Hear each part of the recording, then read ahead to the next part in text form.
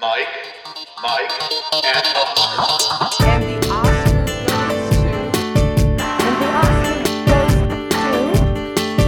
the Oscar goes to... And the Oscar goes to... And the Oscar goes to... Award Season Recaps Weekly. And the Oscar race checkpoint. And we're back. Welcome once again to another episode of Mike, and Oscar. For purposes of this episode, Mike, and Emmy, as we do a couple times a year, recapping what happened on the Emmy stage. I am your co-host, Mike One. Co-host also Mike in a moment, as we want to start off this show by apologizing. Our episodes are still not populating on the Apple Podcast app. We know that. We understand that. We've been in touch with Apple and SoundCloud. It's a SoundCloud issue, which is where we upload our episodes to. That's our home base. SoundCloud is aware of the issue. They say they have all hands on deck and engineers working on it. Mike and I figure that means at least one person in a basement somewhere is staring at a monitor, probably stroking their red stapler like in Office Space. That was a joke that Mike made. But we're aware of the issue. Our hands are tied. We can't really do anything about it. But be sure, if you haven't checked us out in a while, or if you just happen to get to this one after the fact because you listen through Apple Podcasts, go back and check out what we've been doing. We've kept the episodes coming, Michael. Well, all our Apple people should feel really powerful and strong because our thousands of listeners are down to hundreds this week because the Apple podcasts are not going through. So we feel your weight and your worth more than ever. And everybody else, you make us feel mostly good because we're keeping us sane. You're keeping us sane because if we had numbers that were worse than this, it would be a hit to our egos. There's no doubt about it. We don't fare things with a lot of resiliency, the two of us. Do we? I mean, off air, we're a bunch of skittish messes. we're absolute messes, especially Broken during Emmy's time. husks of men, yeah. Yes. So listen, I guess the plea here, and we'll say it at the end of the show too, is if you have missed a few episodes from us, go back and listen to them because they are really fun. We did a whole Venice episode. Don't worry, darling, Spitgate. That was vintage MMO. We did a whole episode on Barbarian, which was a really cool horror movie, and you guys know how we love to cover that. So I felt like we had a great week last week, but yeah, maybe 40% of our audience heard it. Yeah, infuriating. But again, we're doing our best there. We will be covering the Emmys show that happened last night as we record this on the 13th of September, Tuesday. The Emmys, of course, were Monday the 12th. We also have some Venice news and Venice wrapping up to do as the Golden Lion and other awards were announced and given out on the Venice stage, wrapping up that film festival. So a big episode for us today, but let's get into Mike, and Emmy. Michael, we had the opening. Kenan Thompson welcomed us, the mayor of TV. TV is all we have. He sang a melody, a montage of legally cleared TV theme songs. What did we think of the opening of the show? Well, initially I was like, yay, dancing. And he wasn't dancing much. They were saving him for the big finish. Why would you do a dancing intro with Kenan Thompson as your host? Unless he's going to be like, what's up with that? And do the whole, him and Jason. That would have been great. Where's Jason Sudeikis? Easily a better idea than what the Emmys came up with, yes. Sudeikis is nearby. I mean, he was in one of the skits. He doesn't have to be coached up or coaxed along that far to do the what's up with that dance moves, I don't think. So put him in there. But look, at the end of that whole boring-ass skit, and it was boring. I didn't like it. I hated that opening. Yeah. You still had a very funny punchline where Kenan Thompson's in the Targaryen wig, and he doesn't move the center of his mass. He only moves from the elbows out and the kneecaps down, which is a hilarious way to dance if you can dance like this. It's almost like one of those giant mascots at a baseball game, but the balloon kind, not the fluffy kind that people like to have sex with, the balloon kind. Maybe they like to have sex with those too, but it's the balloon kind, to make, those are hilarious dance moves, and he killed me in that Daenerys get-up from the Unsullied. Good for him. I guess that's the highlights of the show, is that there was some good comedy, and how could there not be with a guy with a talent like Kenan hosting? What did you think of the show overall, Mike, as a television program? Well, I tell you what, I hate commercials and I hate bad speeches. I hate bad speeches and I hate commercials. So there's a lot of both, unfortunately. Look, I will bang the table for this until the day I die. I would rather have bad speeches that are shorter than longer bad speeches on any award show. They Sure. They stuck to their guns. Yeah, they this did. was 3 hours and 4 minutes long. This final award of the night for Best Drama Series was given out at 11:01 p.m. So whatever they wanted to do, they achieved it in terms of the length of the show. Did it work with the little silly pink graphics that looked like they were from a local broadcasting channel announcing a storm, or the Weather Channel announcing, 75 degrees 3 towns over? That did not work for me at all.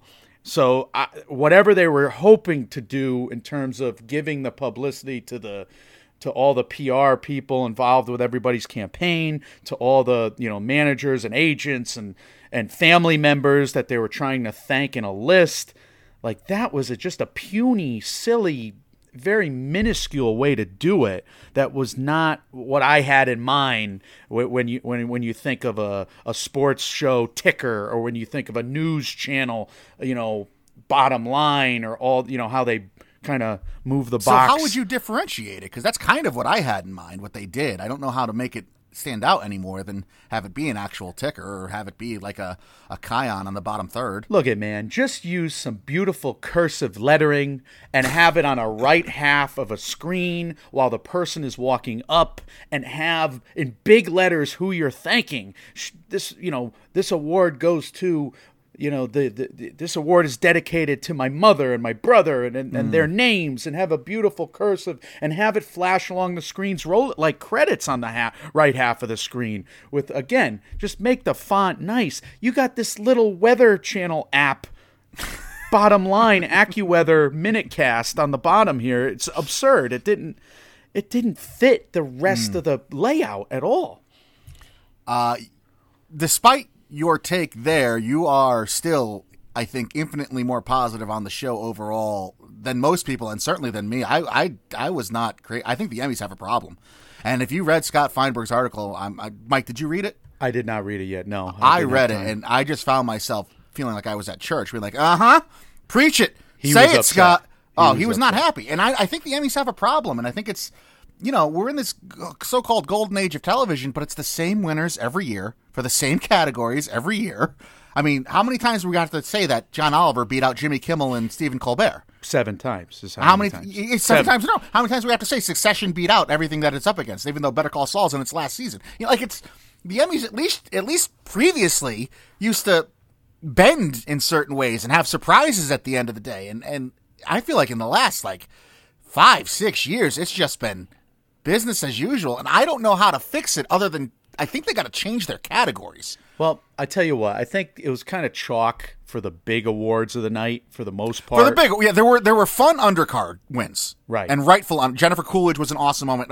Obviously the biggest moment of the night. Sheryl Lee Ralph, which was, we'll get to it, but that was, they should have stopped the show after that, even though it was one of the first awards given out. Well, Nobody's topping that speech. Let's get to it right now because, Yeah. comedy series categories, we'll start with those. Yes, it ends with a Ted Lasso kind of coronation for the second time in a row, and Jason Sudeikis was obvious, and Gene Smart was obvious, and look, they're deserving. These are great performances. They're very funny performances. I thought the second season of Hacks, and yes, I believe the second season of Ted Lasso was even better than the first, and Brett Goldstein is an incredible supporting actor winner. But the funnest parts of the night were when Quinta Brunson won too. She won for writing and she won for lead actress. The best moment of the night, of course, was Sheryl Lee Ralph getting up there and singing what I researched was a song by Diane Reeves, I Am an Endangered Species, and she sings that at the start, and then she delivers the Sermon on the Mount. I am here to tell you that this is what believing looks like. Boom! She delivers this without a pause, without a stumbling word, unlike us whenever we speak on a podcast. Well, that's what I mean. She looked like she was legitimately overcome with emotion and shocked and couldn't believe she was on the Emmy stage. And then she takes this deep breath and breaks into song. And I was cringing at first because I was like, oh God, is she going to be able to, what is she doing? Is she going to be able? And then she belts out this beautiful song as if she's rehearsed it a billion times before under that type of scrutiny and pressure, and then gives that speech. I could not believe all this was happening at a moment's notice. It was incredible. It was incredible. And you had great moments from Abbott Elementary throughout the night. You had Kenan Thompson draw attention to the fact that they used their campaign money to fund underfunded schools instead of, just dousing a campaign. All this great stuff about Abbott Elementary, and then Ted Lasso, best comedy of the year. Like, what? Look at Ted Lasso's a great show, and so is Abbott Elementary. I'm on episode 10. I've been binging it. It's really fun. It's really funny. I haven't gotten through the end of it yet, but I'm sure it's going to bring it home. Quinta Brunson's totally deserving for those two. Look, I happen to love Ted Lasso as well. So, I mean, yeah, you want to I have no ill argue. will towards Ted Lasso. It's just that, by the time we got to the 10 o'clock hour, it was the same shows over and over again. And I know that's an unfair complaint because the writers of those shows are working their asses off and they're putting their all into it. And the actor, should a show be punished that it's that, well-rounded behind the camera and in front of it? No, obviously not. But I just think there's a problem here in the Emmys waters, I think. I think Ted Lasso was the heavy favorite going into the night with Hacks number 2. I mean, it led the noms with 20 overall.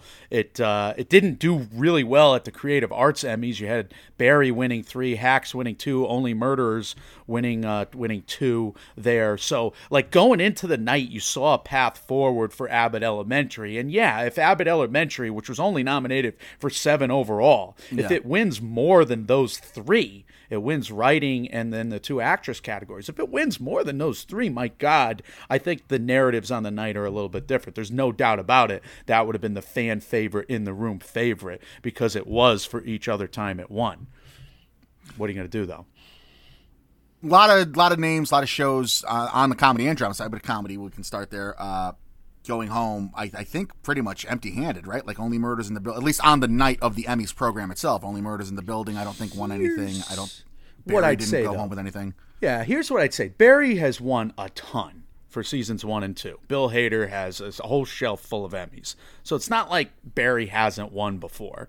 In terms of Only Murders in the Building, that's it's a newer show, but it's been, you have older stars, right? So they've won their fair share of stuff before. I'm guessing. I don't have the stats offhand, but my guess is Steve Martin is well awarded, and so would be Martin Short. Selena Gomez probably is banging on the door in contention, but fine. I get it. You're bored by Ted Lasso wins 2 years in a row, but they feel like the Golden State Warriors for me. Everybody loves them for a year, right? They play beautiful brand of basketball, and then the second year that they win, everybody's bored of them. Everybody just wants a different winner every year. You can't please everybody. Well, I think that's what differentiates. You're absolutely right. Everyone does want a different winner every year, and you can't please everyone. You're absolutely right. And I think that's what differentiates the Oscars from the Emmys is that, when you have a powerhouse, when you have the Game of Thrones, up until its last season, that's just going to keep doing what it's doing, and it's going to win. It's over and over again. The boredom is. I don't want to. It's a negative connotation when I say the boredom, but the repetition is part of the Emmys. Yes. And look, I think Ted Lasso season 2 was as good, if not better, than the first. I watched it, I think, every episode 3 or 4 times. It was my happy place. Maybe I'm just that kind of guy, so this is, I don't like this criticism because I love Ted Lasso. So that's just where I'm at. So I'm playing defense on that, and I'm not afraid of it. I'm not afraid to, You're despite like a goalie, the fact. You would say. Yeah, despite the fact that I love Abbott Elementary too. I mean, that's a really fun show, and it's good for the soul. You didn't even stop by it. Look at Mike. We are in a really nice place with these half-hour comedies or these 20-minute comedies because they are good for the soul. Abbott Elementary, really healthy to watch that show. Ted Lasso, a really healthy watch psychologically. I think they both work on us that way. And I come out of this night saying I want to watch Only Murders in the Building. And I hope people want to watch Hacks because Hacks season 2 is better than season 1. And you wanted to watch Barry going into this, right? So, yeah. I mean, these shows probably acquitted themselves fairly well coming out. Let's talk about some meta things attached to the comedic side. We'll get to the Jimmy Kimmel controversy in a second, but let's start with Only Murders in the Building. Selena Gomez, Martin Short, Steve Martin, all up there. They have fun banter, a fun bit. Was that them auditioning to host the Oscars? I hope so. They're using a lot of jokes from the Netflix special, Martin Short and Steve Martin. Oh, did they? Okay. Is it an audition? I think Hulu would be wise and ABC would be wise to have them in the conversation this year, or at least have them in the finale, because that setup, their repartee in that one presentation, was easily the best of the night, in my opinion. Yeah, there is a natural chemistry between the three of them. And credit, I mean, look, Steve Martin and Martin Short have been doing that forever. So credit to Selena Gomez for like finding a spot within those two and having her time to shine. And credit to them for letting her have those moments and obviously not doing the old boomer thing where they don't like the younger person coming in and being good. No, they're featuring her, and she's got the perfect delivery in between them, and she's getting a lot of laughs in her own right. So if the show's like that, I haven't watched a minute of that show. You've watched season 1, but I come out of this Emmys finally pushed over the edge and saying I gotta watch Only Murders in the Building because this is very funny. Yeah, it's quick. You'll binge it very quickly. I haven't gotten to season 2 yet, but season 1 you'll binge very quickly at least. Good. Okay, let's talk about the controversy. Jimmy Kimmel's up there during Quinta Brunton's awards speech, doing a bit that lasted from the presentation. Will Arnett drags Jimmy Kimmel out to the stage, saying that Jimmy Kimmel passed out after losing to John Oliver for the billionth time in a row. Quinta Brunson accepts her. I think it was the screenwriting one at that point. She lost to Jean Smart. I'm saying she got 2. No, I mean, Abbott Elementary got just 2 overall. Yeah. Okay, so she won for writing. Darn it. I should have corrected you. That's on me. My too. fault. But anyway, Quinta Brunson's giving her speech, and Jimmy Kimmel's in the background on the floor the whole time.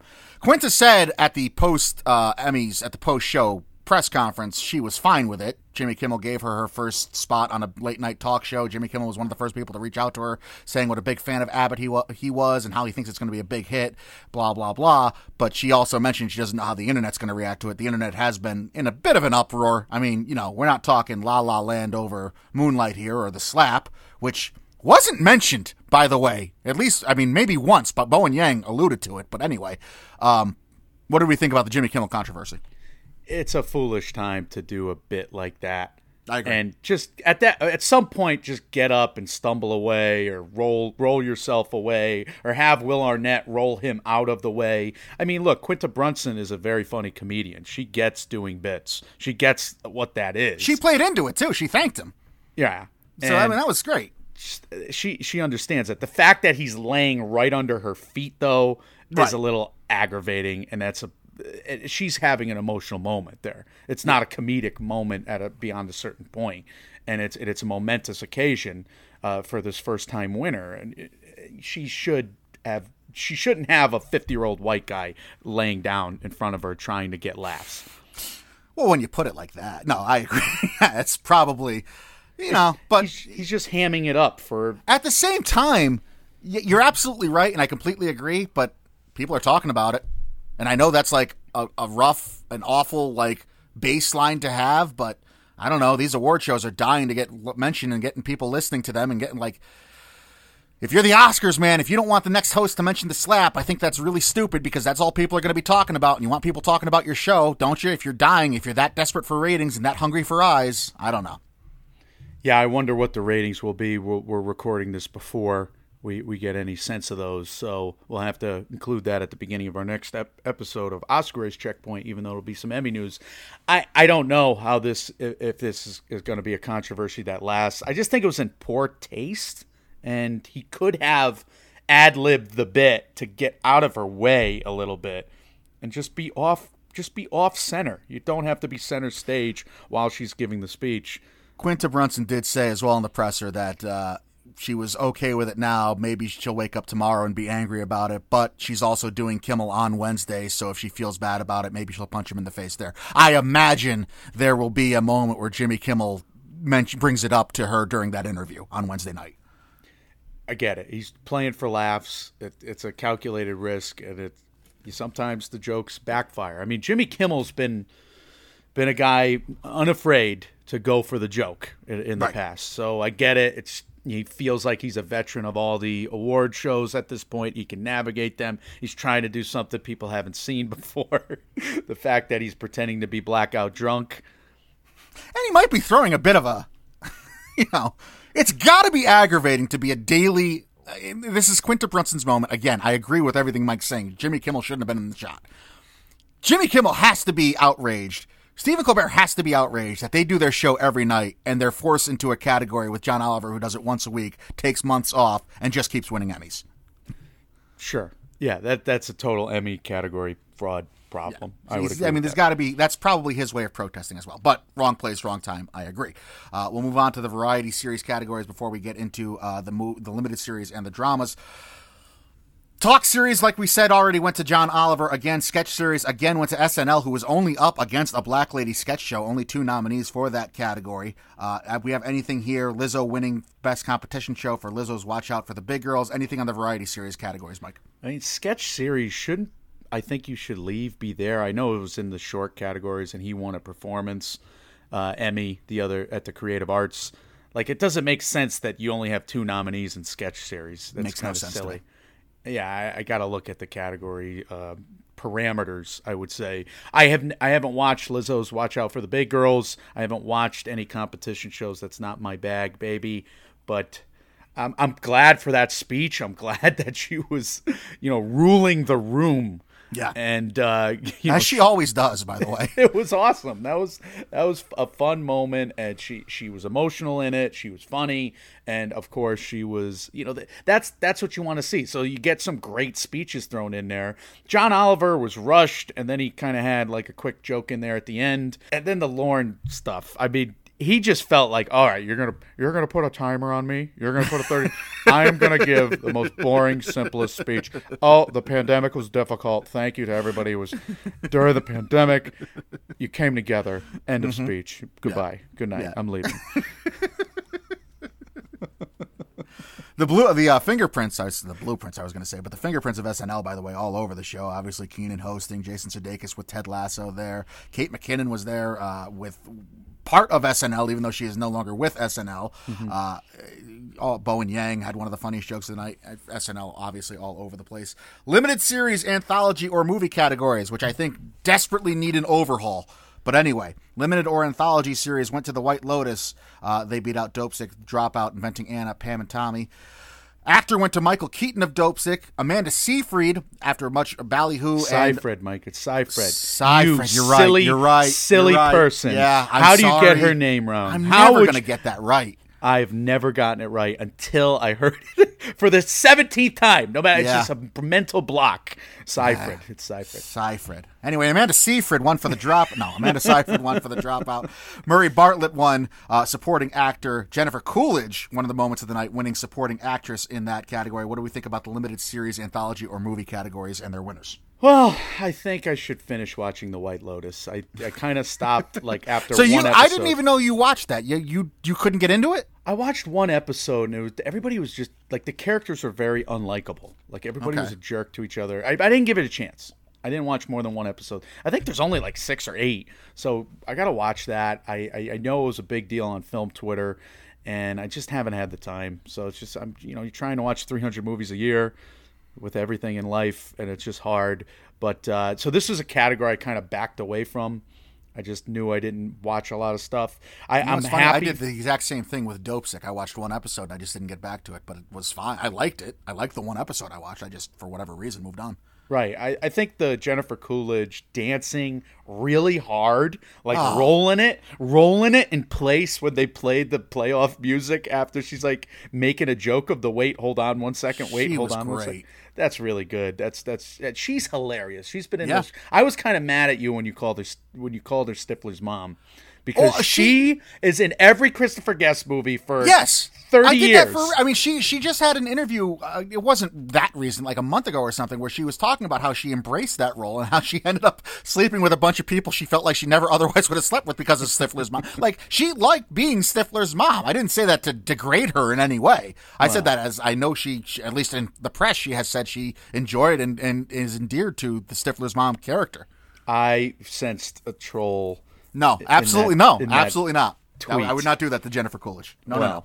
Oh, good. Because Jennifer Coolidge is great, and she's really effing funny in like everything. So, The White Lotus, 20 noms on the total tally. I think it won the most of the evening. We'll get to that, but it definitely took HBO into the top of the leaderboard and HBO Max there. Mike White winning twice in a row, forgetting to thank HBO was interesting, especially after all the WB gaffes we've seen recently. But look, this was cool. This was some variance in the performances with Keaton and Seyfried, and then you get obviously a few White Lotus wins on the card there. It makes sense that what we saw in limited series.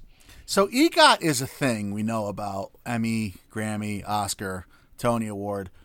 Has there ever been a real life person who could be responsible for EGOT wins from different actors or actresses? Because Amanda Seyfried wins for playing Elizabeth Holmes in the Emmy category.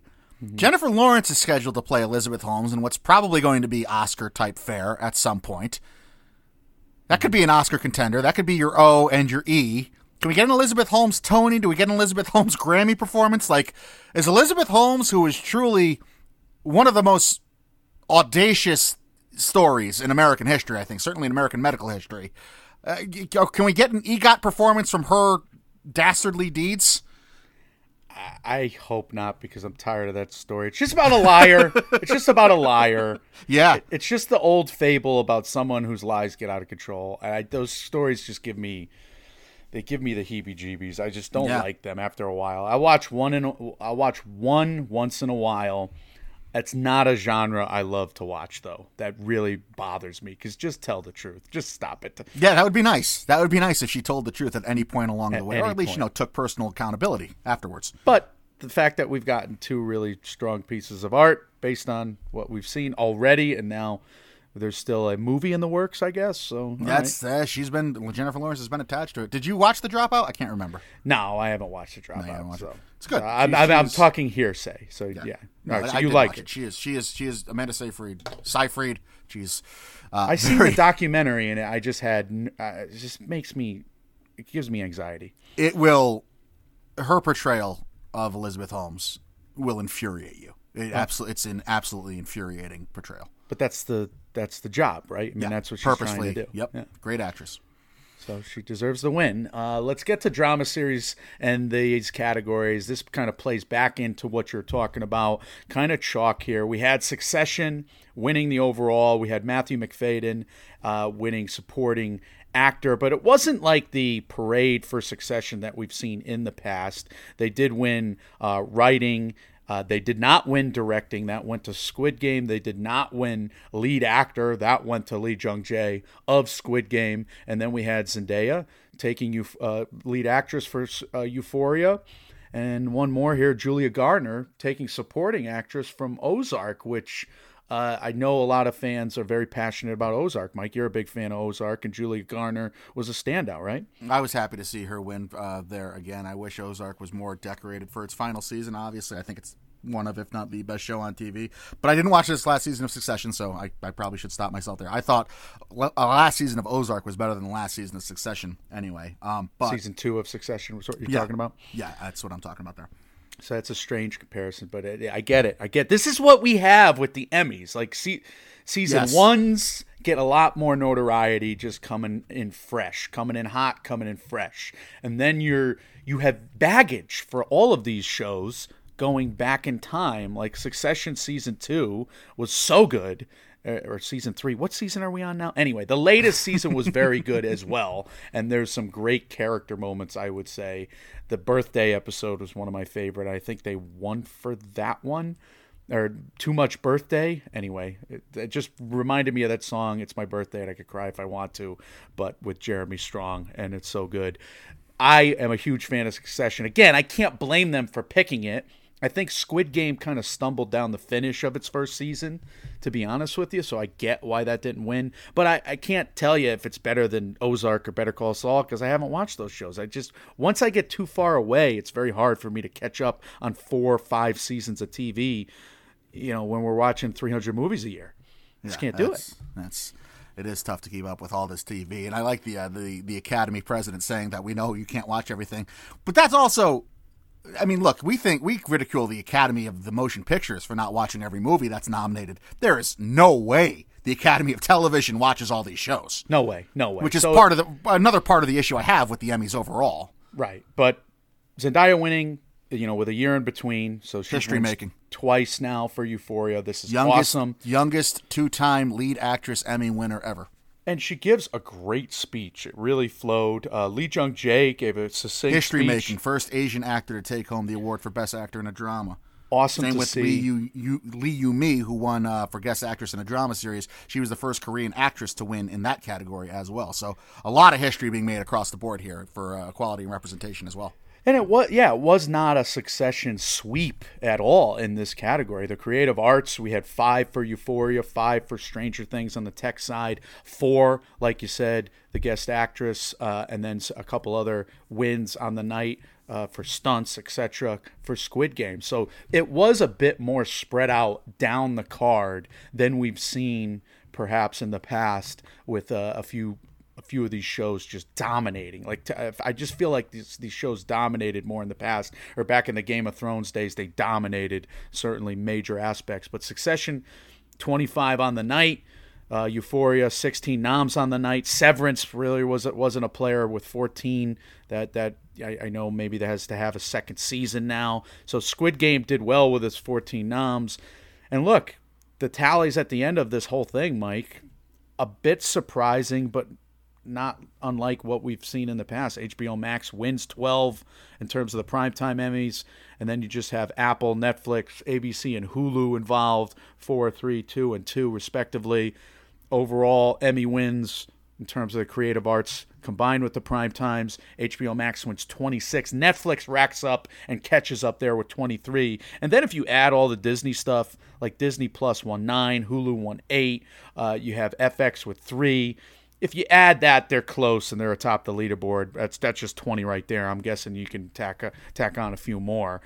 So Amazon Prime only 6, but yeah, we have a fairly competitive overall year for the Emmys when you take in the undercard. So you mentioned primetime Emmy wins by network. ABC was the only broadcast network cable channel mentioned. Everything else there was a streamer that won multiple. The caveat there is that HBO is premium cable, but in broadcast network TV, ABC was the only one. Abbott Elementary was the only show representing broadcast. One of the points Scott made in his article is he is befuddled as to why network TVs continue to show their own funerals, which I think is an interesting point. Like, why is ABC so desperate to hold on to the Emmys? Why is Fox so desperate to show the Emmys when NBC has it? Why is NBC so desperate to show the Emmys when their channels don't have representation anymore in these things? And it's one big advertisement on cable for streaming networks. I tell you what, I do wonder if this is on a streamer and you can let these things breathe, because there were so many commercials, Mike, so many, and most of them were awful. There wasn't like a bunch of good commercials like the Super Bowl where you're saying to yourself, "Oh, I'm so glad I didn't get up and go pee, or I didn't go get a cookie. There was a box of cookies and I was eating them." That's more frustrating to me in this day and age where I'm not used to watching network TV. It was frustrating while I was trying to watch football, but at least with football I can go back and forth to like Red Zone or something. I can't watch a lot of football these days, but when I do, I like to click around, right, and channel surf. Being just restrained to the seat and watching all these commercials was torture for me. So I wonder if they put this on a streaming service at some point, just let it play, and then everybody can get what they want in terms of awards fans. They can watch like in between interviews. They can let the speeches play. Like if you have a 3-hour show of just awards, I do wonder if that's worth it to a streamer at some point with that live event. I don't know. Probably not, because now streamers are going towards ads as well. Yeah, streaming is becoming cable. We're just never going to escape from it. Yeah, it's a good point by you. I think in the meta sense, obviously the answer to Scott's query there is money, clearly. And I don't know that when ABC has it, I don't think Disney cares that they're doing a 3-hour broadcast and advertisement for streaming networks, because obviously Disney is in that game. So someone like Fox, I could see that argument standing up for. Someone, something like Peacock, I could see NBC having that argument as well, and the show was on NBC last night. So it makes sense. Television's in a weird place, man. I mean, it's the golden age of TV as far as content goes, but I think this award show needs a shakeup. That's my bottom line. I don't have an answer for it. I haven't thought about a fix like I do with the Oscars, where I think about that year round. But Right. this show did not do it for me. I tell you what, I think they made some moves in trying to make it 3 hours. I do wonder if the winners will eventually adapt. Like if they employed these same changes for the next 5 years and they don't knee-jerk keep going back and forth to different changes every year. If they just stuck with this, like if this did better, the fact that it was a 3-hour broadcast and the fact that you can go in for this reliable source of entertainment, and maybe if it's not great, it's still good and it's still, what you tune in for, right? I mean, you still got the big moments on the night. Look, I wonder if eventually people will deliver better speeches at a higher percentage, at a higher clip, if they know what they're supposed to do. Could be. It's an interesting theory. Yeah. Then I would argue that, are the good speeches if you don't have the bad speeches first anyway? But that's I guess, a different Oh, conversation. you're really getting in too deep on that. No, I think it's obvious that the people who had something to say, Cheryl Lee Ralph had something beautiful to say, and she said it. Other people are still trying to do the same old thing and just list a group of people when you could just have that list on the side. Yeah. If you're an agent, a Hollywood agent, and you got your name in big, beautiful cursive letters on the side for a hard moment there, what's the point? What's the big deal? They would be happy for that. And if it says, if you got the big Warner Brothers logo and the big HBO Max logo on the side panel of the winner while they're walking up to the stage, you don't have to leave it up there the whole time. But just while they're walking up to the stage, there's a whole minute there where you could just show these beautiful people are being thanked and these companies are being thanked. Done. Show the logo. What are we afraid of? They're afraid because you put that stupid, awful graphic that's just, again, it's like there's a thunderstorm warning. Thunderstorm warning. She would like to thank Ralph, Bill, Ted, and Jeffrey Bezos. What are we doing? What if the names aren't in cursive? Are you still in for it? Because this is the second or third time you brought up cursive letter. Calligraphy. I need beautiful calligraphy. Good. And I was just hoping the line was in there, so I'm glad you confirmed that it was. Make it happen. Look at final tallies by show. White Lotus took 5 at the Primetime Emmys, 10 overall. You had Ted Lasso winning 4 last night, Succession 3, Abbott Elementary 2. But overall, you had 2 HBO shows atop the card. White Lotus with 10, like I said, and Euphoria with 6. Squid Game had 6. Adele One Night Only and the Beatles Get Back. They ruled the Creative Arts Emmys with 5 wins apiece. Stranger Things, like I said, won a whole bunch at the tech show at Crap Night, as Matt and Trey of South Park said. But then you had Arcane, Succession, and Ted Lasso. Only 4 apiece there. So Succession and Ted Lasso, it's not like they ruled the whole card. They did not. Well, here's another problem with what is Arcane? It's a great question. I believe it's Netflix. I don't know. I mean, this is we got to do something with the Emmys. That's where I'm laying this down. Something needs to be done here. Well, I think if it's on a streamer, that opens up a lot of possibilities. But if it's not on a streamer, I wonder if this format could be enhanced, and then people will be happier. But I'm guessing no. I don't know. It fixed some problems that I've had in the past, but it you were higher. Brought on up a this lot of new ones. presentation. You were higher on this presentation, I think, than certainly me. If this was the Oscars and they cut off all of the speeches really hard like this, what am I saying? What are you saying? Are you even angrier? Probably, right? Yeah, I mean, rushing. It's a double-edged sword because when Ted Lasso wins, yes, every member of the writing staff and everything, they should be on stage, but it takes so long for them to get on stage that they got to be off stage within 30 seconds, which kind of ruins the moment. And I don't know how you fix that. Well, this was 25 awards in 3 hours plus a governor's award. So really 26 presentations in 3 hours. And a bit. I mean, there was a couple of bits that Keenan did. Right. And we have 23 awards at the Oscars. They're not really doing the Governor's Awards presentations anymore. So you got a little more wiggle room at the Oscars, I would say, if you're trying to stick to the 3 hours. It's hard. It's hard to produce one of these things. Yeah, it is. It's something that we've commented on and will continue to do so. But speaking of the Oscars and our way too, the Venice Film Festival did wrap up. We can go over their winners here to wrap up this episode with The Golden Lion went to a documentary, All the Beauty and the Bloodshed, Michael. This is momentous. This is a big deal. All the Beauty and the Bloodshed is a biodoc about Nan Goldin that we had talked about being the centerpiece of the New York Film Festival. I guess we see why. We mentioned IndieWire's piece on it, where we have Mr. Cohn talking about how it's a front runner in the documentary feature category. It beat The Banshees of Inisherin, Bones and All, White Noise, The Whale, The Sun, Argentina 1985, Saint Omer, No Bears, The Eternal Daughter, Blonde, Bardo, etc. All of those were in the competition category. Tar as well, yeah. Tar, thank you. And All the Beauty and the Bloodshed is the champion. This is a big deal, too, because of the recent track record, Mike, of the Golden Lion.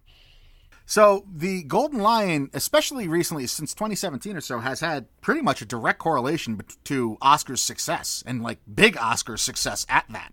Yeah, the one exception was last year with Happening from France, but before that, Nomadland, Joker, Roma, Shape of Water, huge players, multi-award winners at the Oscars in each case. I mean, obviously Nomadland was a wire-to-wire winner, 6 Oscar noms, 3 big wins in picture, director, actress. Joker, 11 Oscar noms, double winner in actor and score. Roma, director, international features, cinematography, 10 noms overall. Shape of Water, 4 big wins, picture, director, production design, and score, 14 noms overall. Now, you get a drought after that from that woman who left in 2016 all the way down to Somewhere from Sofia Coppola in 2010, but we do have a recent track record where Venice has been very predictive for Oscars.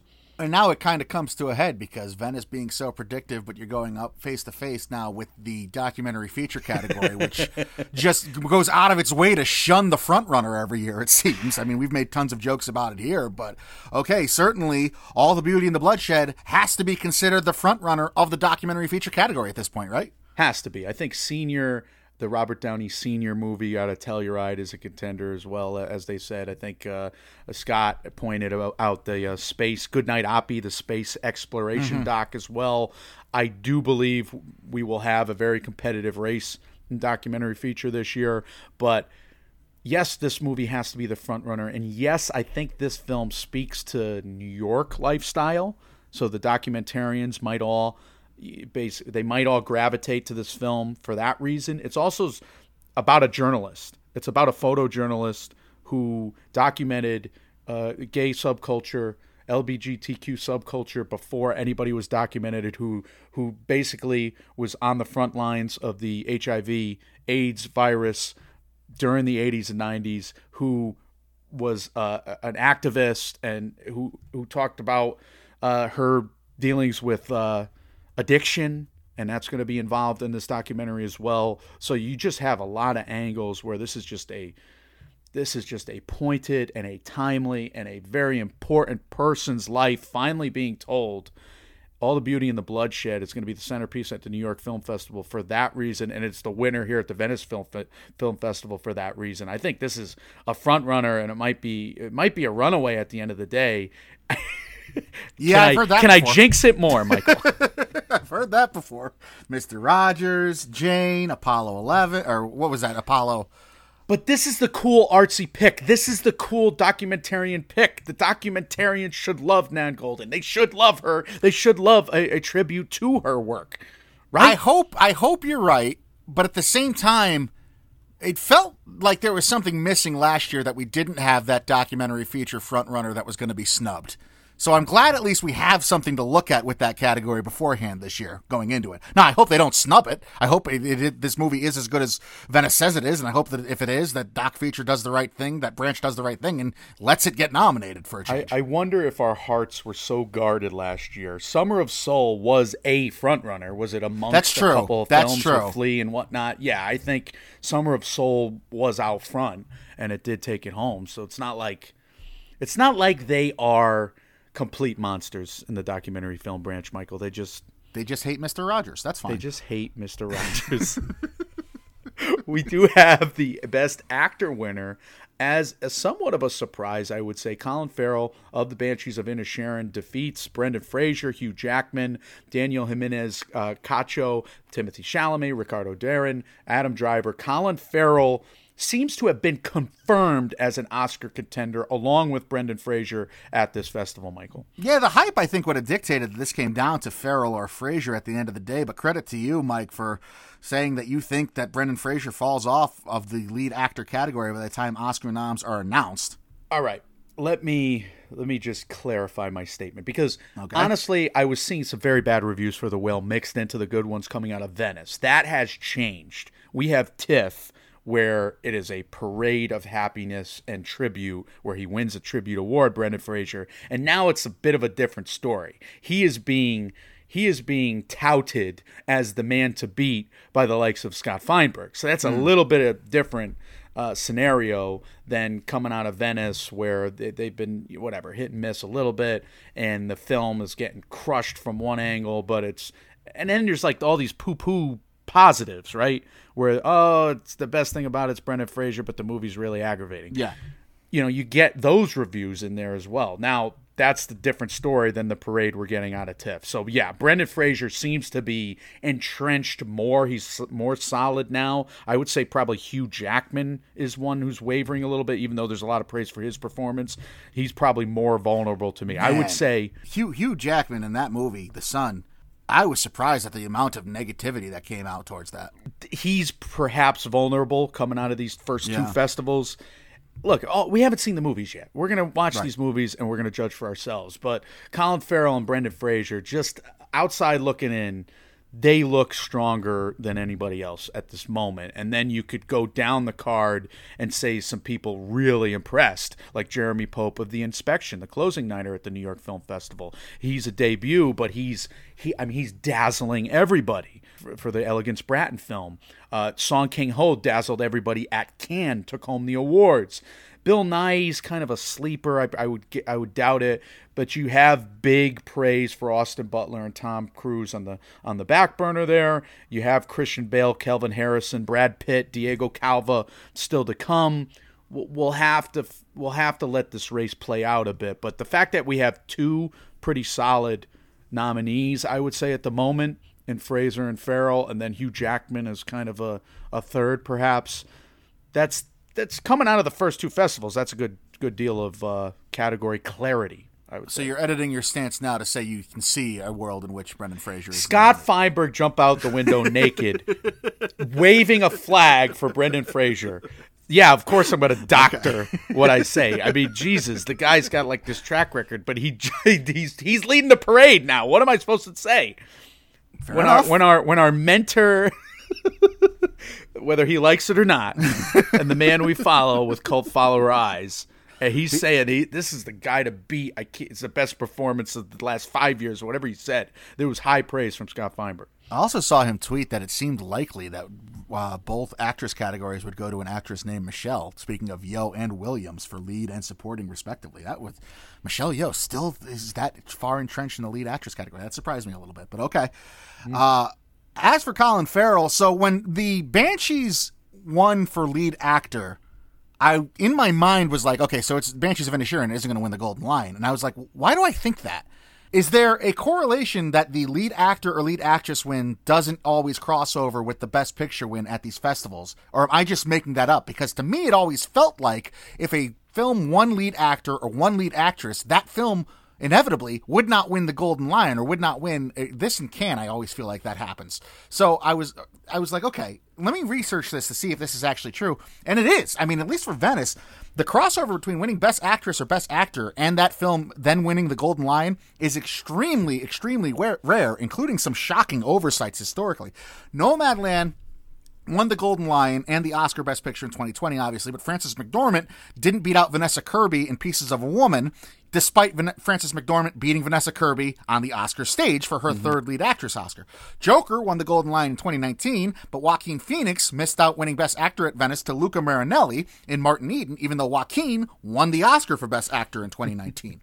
In 2014, on the Venice stage, Adam Driver and Alba Rohrwacher won the Venice Actor and Actress trophies, both for their performances in the movie Hungry Hearts, but that still wasn't enough for the jury to award that movie the Golden Lion, and instead went to A Pigeon Set on a Branch Reflecting on Existence, which, to be fair, is a title which demands some sort of award, regardless of what the film actually is, so at least I get it in that circumstance. And this same thing actually happened in 2001. Luigi Locascio and Sandra Ceccarelli won the Actor and Actress Awards both for the movie Light of My Eyes, but Monsoon Wedding was voted the Golden Lion winner. In fact, the last time the Venice jury voted a movie the Golden Lion winner and a movie housing either the Best Actor or Best Actress was 2004, when Imelda Staunton won the Volpe Cup Actress for Vera Drake, which also won the Lion, and before 2004, the last time it happened was 1996. So there is a history here of the jury at Venice spreading out the awards like we always theorize the Academy eventually does on Oscars Sunday.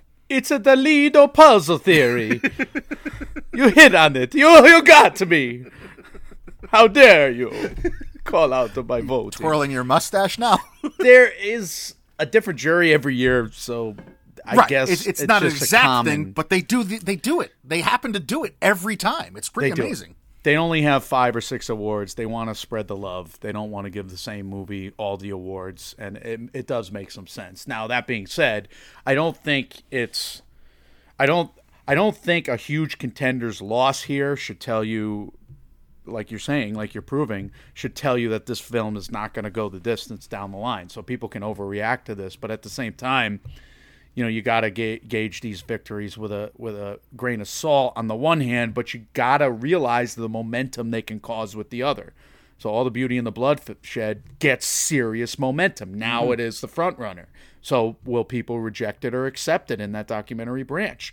And I do think the fact that you have Colin Farrell winning this award, now he's put on the pedestal. What do people think? They can reject it, or they could veto, or they could accept.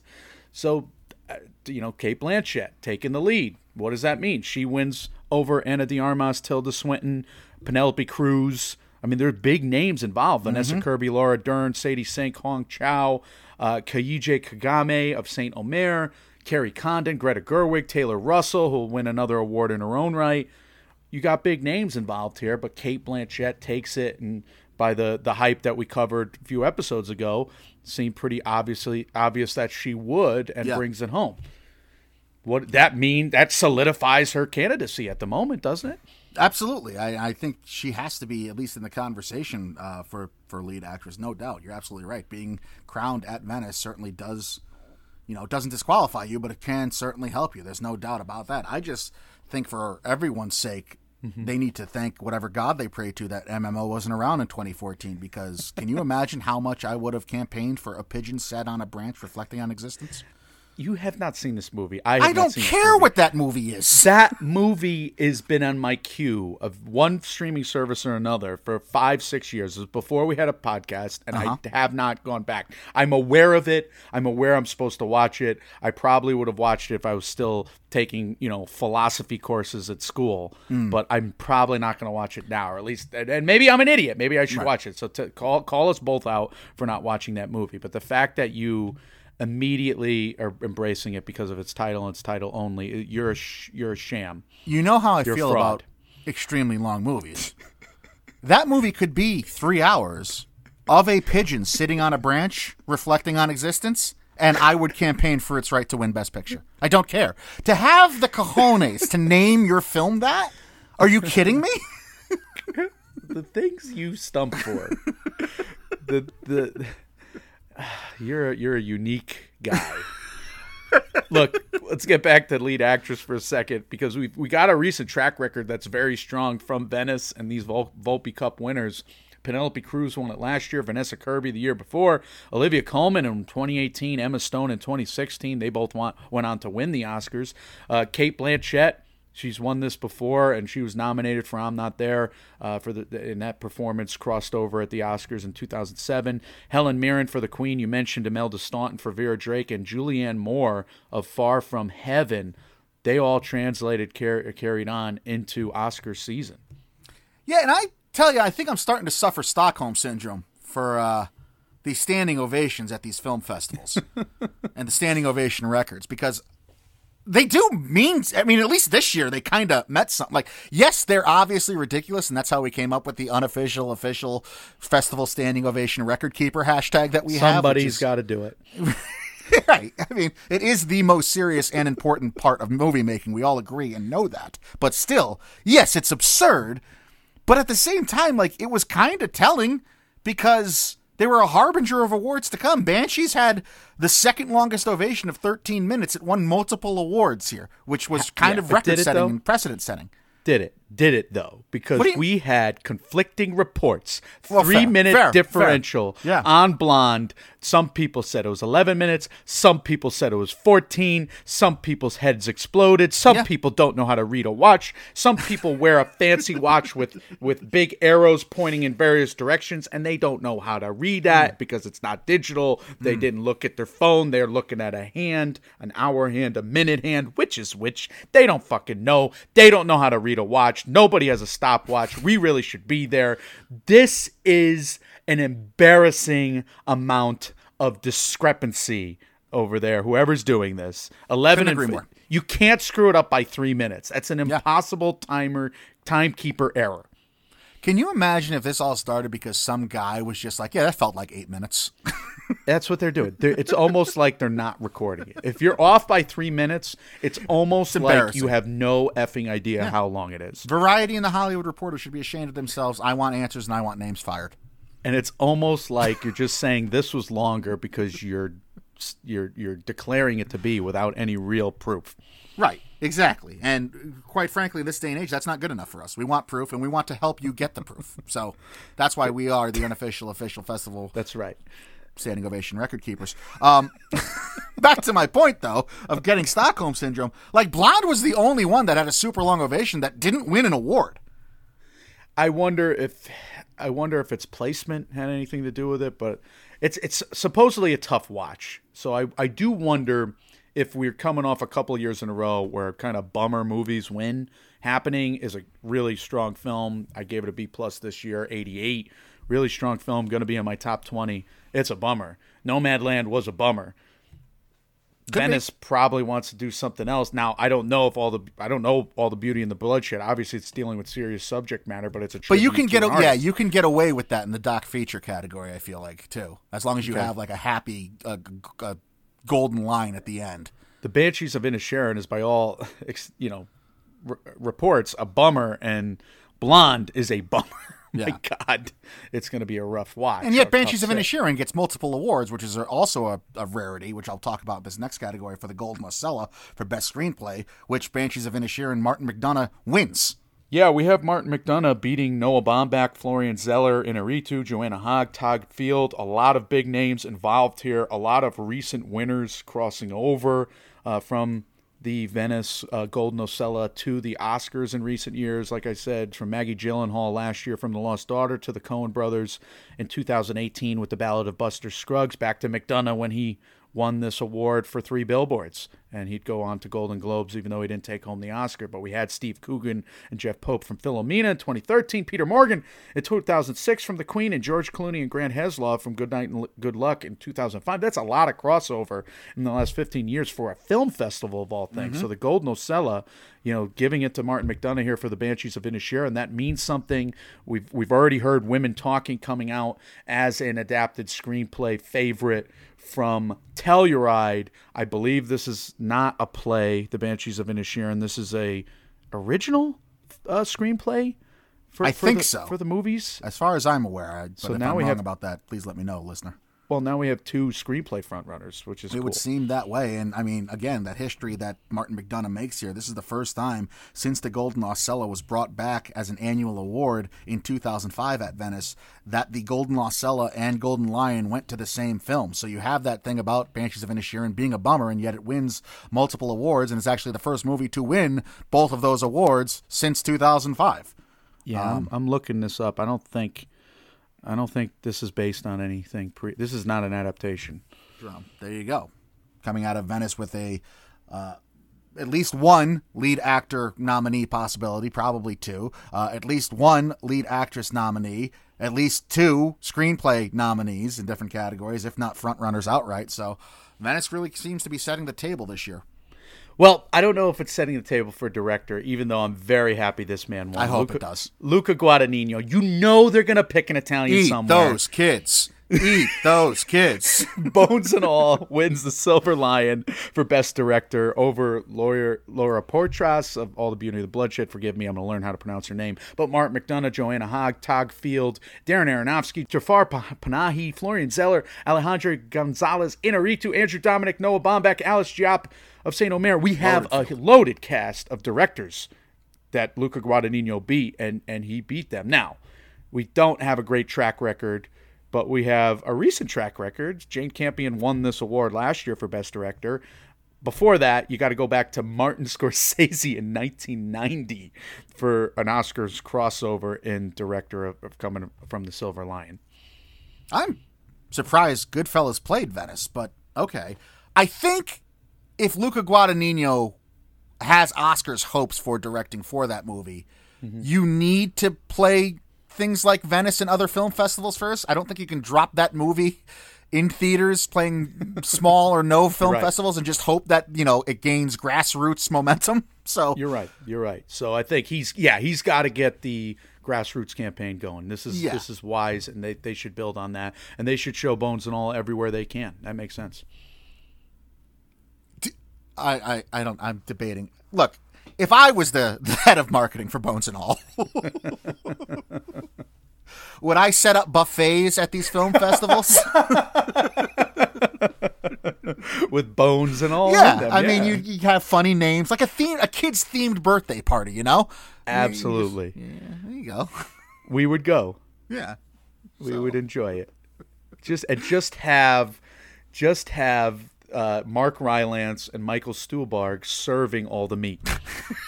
And just staring into the eyes of everyone, not blinking, no breaking of eye contact, just spoonfuls of slop going out to the... In character, they are serving all of the meat. Timothy Chalamet walking around with some indescribable red sauce around his mouth the entire time. No, he should just bite people. Yeah, but he should just bite people on the shoulder. Just biting like, people? who's gonna... Like, if he gives you a nip I think on Timothy the back, Chalamet just bit me. like a puppy. Like, it's always just, make sure he's tested for COVID, but then he just nips you on the elbow. What are you really going to do? The man gets away with everything. He You eats remember people, that folklore he screws story? Fruit. What? Remember the folklore story of Bill Murray walking up to people at Wendy's and taking a fry off their tray and being like, nobody's ever going to believe you, as they eat someone's fry and he stares like that could be the new age thing. Chalamet just goes around biting people and like, no one's ever going to believe you. No one's gonna ever believe. And then if they do get it on camera, it's a publicity stunt. It's hilarious. Peach fucker just bit my shoulder. That pink-haired peach fucker. Yeah, we're past an hour of runtime. It's about that time for us to unravel completely. Special jury prize went to No Bears, Jafar Panahi. The Marcello Mastroianni Award went to Taylor Russell for Bones and All. I believe that's like a breakthrough or a breakout performance, right, Mike? Yeah, so this is cool. We've had some big past winners become stars. Mila Kunis in 2010 for Black Swan, Jennifer Lawrence in 2008 for The Burning Plain, and Gael Garcia Bernal and Diego Luna for Y Tu Mama Tambien back in 2001. So there's a long history here for Taylor Russell to build on and hopefully launch what's next for her. And what's next for her should be stardom based on all accounts. I know she was great in Waves, so I'm saying that from my own experience. Waves, she was incredible. If she delivers here in Bones and All, let's go all the way. Let's have Taylor Russell break into that category. Yeah. We love it when a younger actress can be there. So that's a lot of fun. And No Bears, I mean, that's just a journey. What a journey it was for Jafar Panahi's film there, making it on the sly. Obviously, he's in prison right now. We've covered this story out of Iran. This is a cool moment for him to get the special jury prize, even though he's not there to receive it. Our hearts go out to him. You want to talk about a guy that's been doing this for decades. With not a lot of American fanfare to his name. Go back, like his name popped up a couple times when I was doing Venice research. Jafar Panahi. So what a family of filmmakers too. Yeah, really, really strong. I still say Hit the Road was one of my favorite films of last year from his son. You were very high on it, yeah. Yeah, go check that out, people. If you're looking for a hidden gem, I mean, it's heavy at times. It's funny. It's a very, very much a dramedy, but it really worked for me. That is Venice in a nutshell, and the Emmys in a nutshell. A lot of nutshells going on in this. We will have more on TIFF. We will have more on D23. We went into, a quick note. Mm-hmm. There was all kinds of reports of all this confirmed stuff behind the scenes about D23, and we got the sequel to Inside Out announced. It was not the big explosion of news and information that previous D23s have been, which I think was a little surprising, but we will go in depth and touch on all of that in our next Oscar race checkpoint. We have a big weekend at the movies. Mike will tell you about that, but as always, dear listener, what matters most to us are your thoughts. We want to hear from you. Did you watch the Emmys? Do you have any ways in your mind that the Emmys can enhance their show, or was this year's version better for you and your viewing, as well as do you have any thoughts about what happened on the TIFF Awards stage? What do you think will happen with TIFF leading... TIFF award stage. Good God, it is past an hour. The Venice award stage. Or what do you think will happen in terms of Venice setting the table for the Oscars? Let us know all that, as well as any other thoughts, comments, questions, or concerns you have about anything we do here in the MMO Empire. You can, as always, leave us those on our social medias. We are Mike, and Oscar on Facebook and Instagram, at MM and Oscar on Twitter, Mike, and Oscar at gmail.com, and on Reddit. We are available wherever you do hear podcasts. Whenever Apple and SoundCloud want to get their stuff together, like we said at the top of this episode, again, our apologies for Apple Podcasts kind of lagging behind there and SoundCloud apparently being responsible for it. Hopefully they get that figured out. Otherwise, I will keep sending emails to random people that I think might be able to help me. We'll see, but yeah, go ahead, Mike. Yeah, well, that being said, I know you're being hard on SoundCloud right now because they're kind of, it's been a rough week, but they've done a great job for us for 5-6 years or whatever it's been right now. This is the first time. We like SoundCloud, but it's also been 10 days and we pay them money, so. We do pay for this. So yeah, we would like our show to be on Apple Podcasts where apparently most of our people listen. So that's a bummer. I don't know if other podcatchers are not catching this either. Right. I don't want to. No, good point. If you know of any that we don't know of, Apple Podcasts is the only one I know of right now. I've seen us on other places that I've looked up. So if we're not somewhere that you expect us to be, please do reach out and let us know.